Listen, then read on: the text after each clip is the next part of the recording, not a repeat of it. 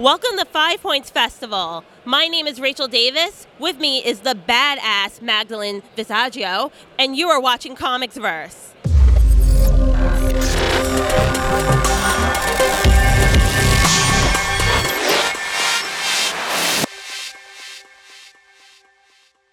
Hey Magdalene, how's the con going for you so far? So far, so good. Wonderful. Well, first things first, congratulations on your Eisner nomination for Kim and Kim. How did it feel hearing the news? Very bizarre. I feel really outclassed. Like, it's, I'm up against, Tom King's Vision, and which was, by wide margin, I think, the best book of last year. So I hope he wins. He deserves it.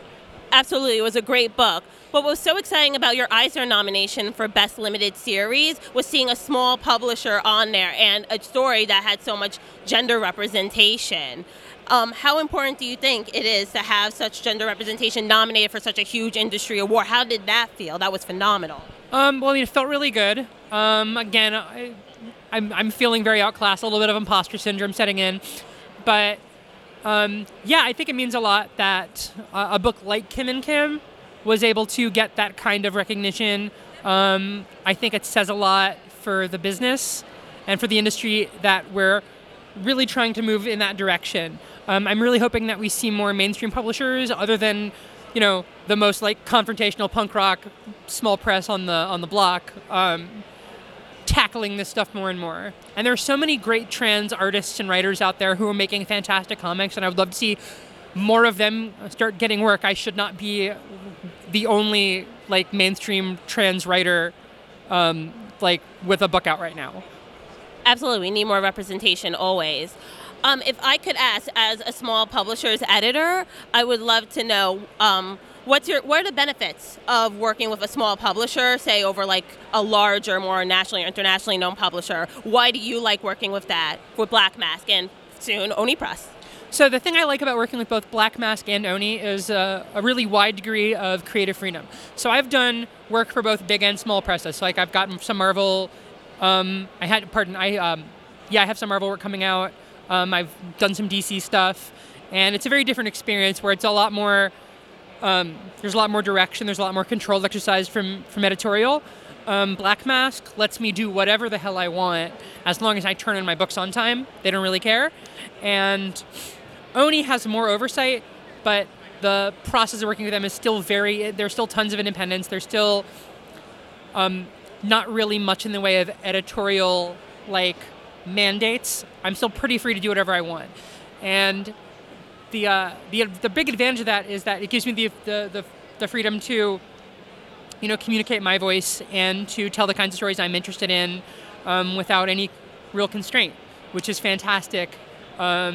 And that's something that I always miss when I do Big Two work.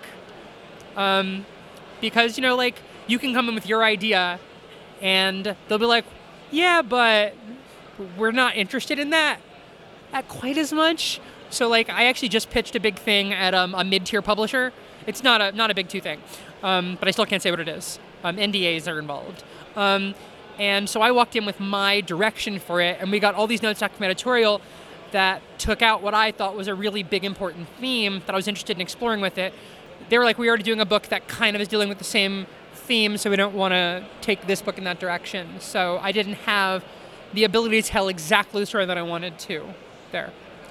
Absolutely. And I feel like with your stories, it's what I love about Thelma Louise is Kim and Kim and Teens Are Go. Just these two badass women on an adventure story. The classic adventure story, just taking on the world, being who they are.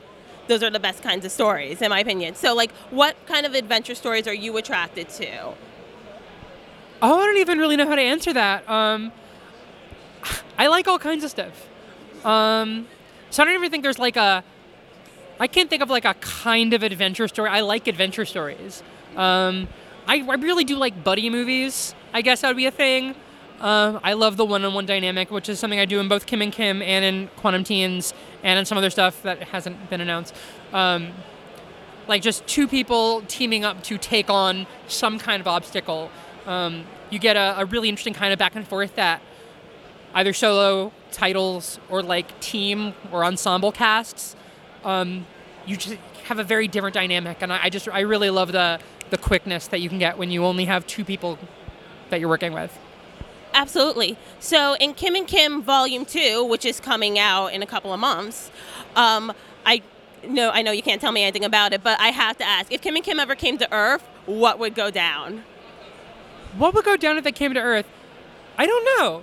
It would depend on when and where they showed up. The beauty of the Kim and Kim universe is that literally anything happened because I use the multi-dimensional angle, so that they could end up in like feudal Japan, or they could end up in 60s Vegas, and those are all like equally valid places for them to go because I've got no like firm time setting for anything. I like to think that mostly they would probably just end up like ending up in like 80s New York and going to some CBGB's punk shows and inadvertently starting a big fight that they can't finish. Oh my goodness. Fan fiction awaits. Thank you so much for your time, Magdalene. For more interviews, as well as reviews, videos, and podcasts, make sure to check out ComicsVerse.com. My name is Rachel Davis. See you next time.